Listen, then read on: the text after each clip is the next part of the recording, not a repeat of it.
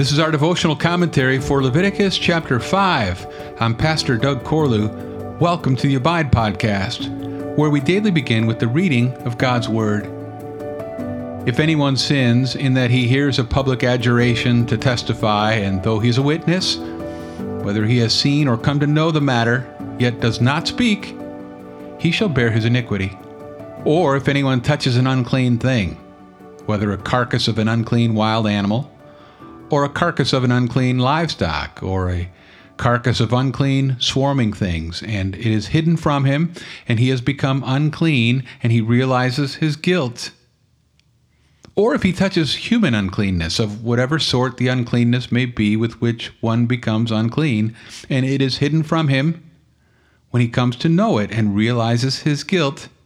Or if anyone utters with his lips a rash vow, to do evil or to do good, any sort of rash oath that people swear, and it is hidden from him, when he comes to know it and he realizes his guilt in any of these, when he realizes his guilt in any of these and confesses the sin he has committed, he shall bring to the Lord, as his compensation for the sin that he has committed, a female from the flock, a lamb or a goat, for a sin offering, and the priest shall make atonement for him for his sin.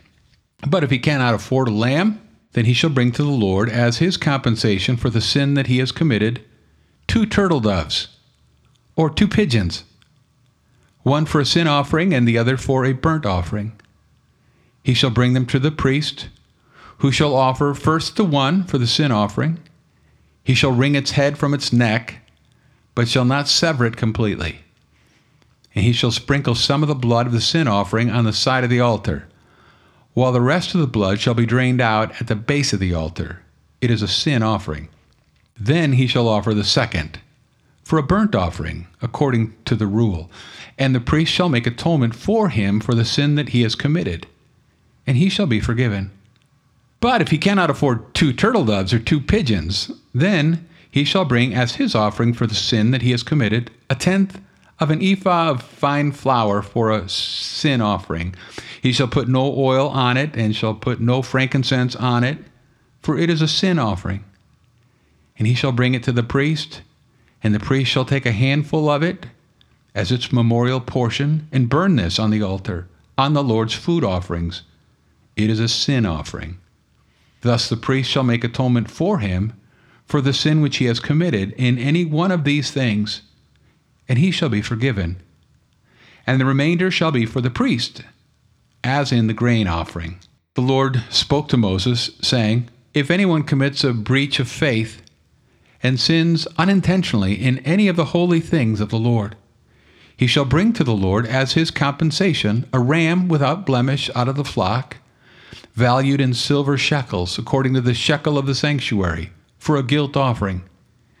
He shall also make restitution for what he has done amiss in the holy thing, and shall add 1/5 to it, and give it to the priest. And the priest shall make atonement for him with the ram of the guilt offering, and he shall be forgiven. If anyone sins, doing any of the things that by the Lord's commandments ought not to be done, though he did not know it, then realizes his guilt, he shall bear his iniquity. He shall bring to the priest a ram without blemish out of the flock, or its equivalent, for a guilt offering, and the priest shall make atonement for him for the mistake that he made unintentionally, and he shall be forgiven. It is a guilt offering. He has indeed incurred guilt before the Lord.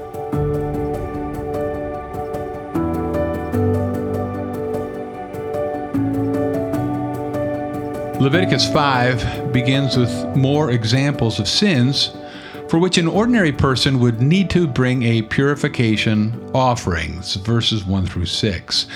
These can all be seen as sins of omission.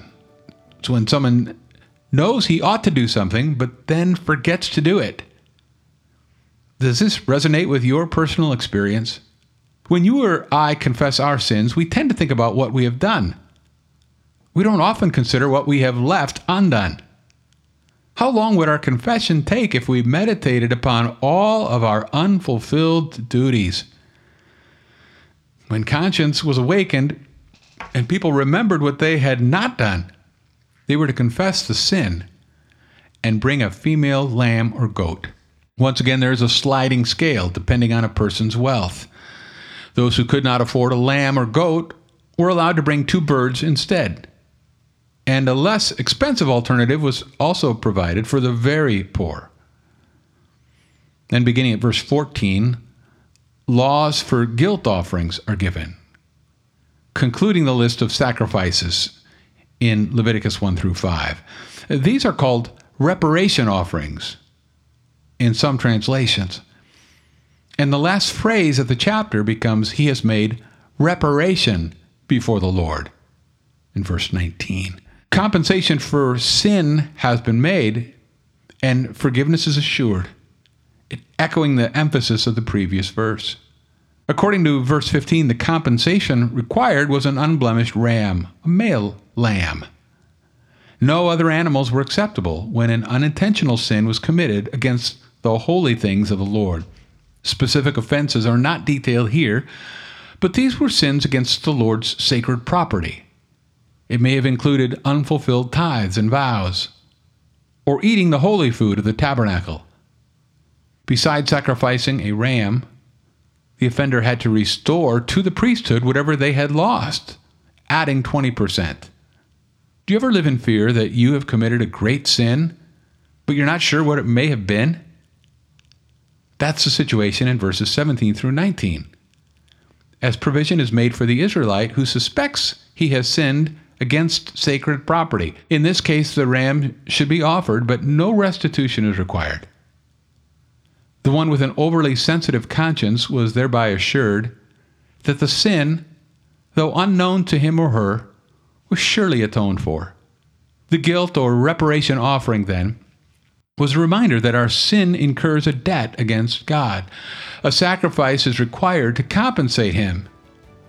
And Christ's death was the perfect satisfaction. By his sacrifice, our spiritual failures are paid for. Thanks for listening to the Abide Podcast.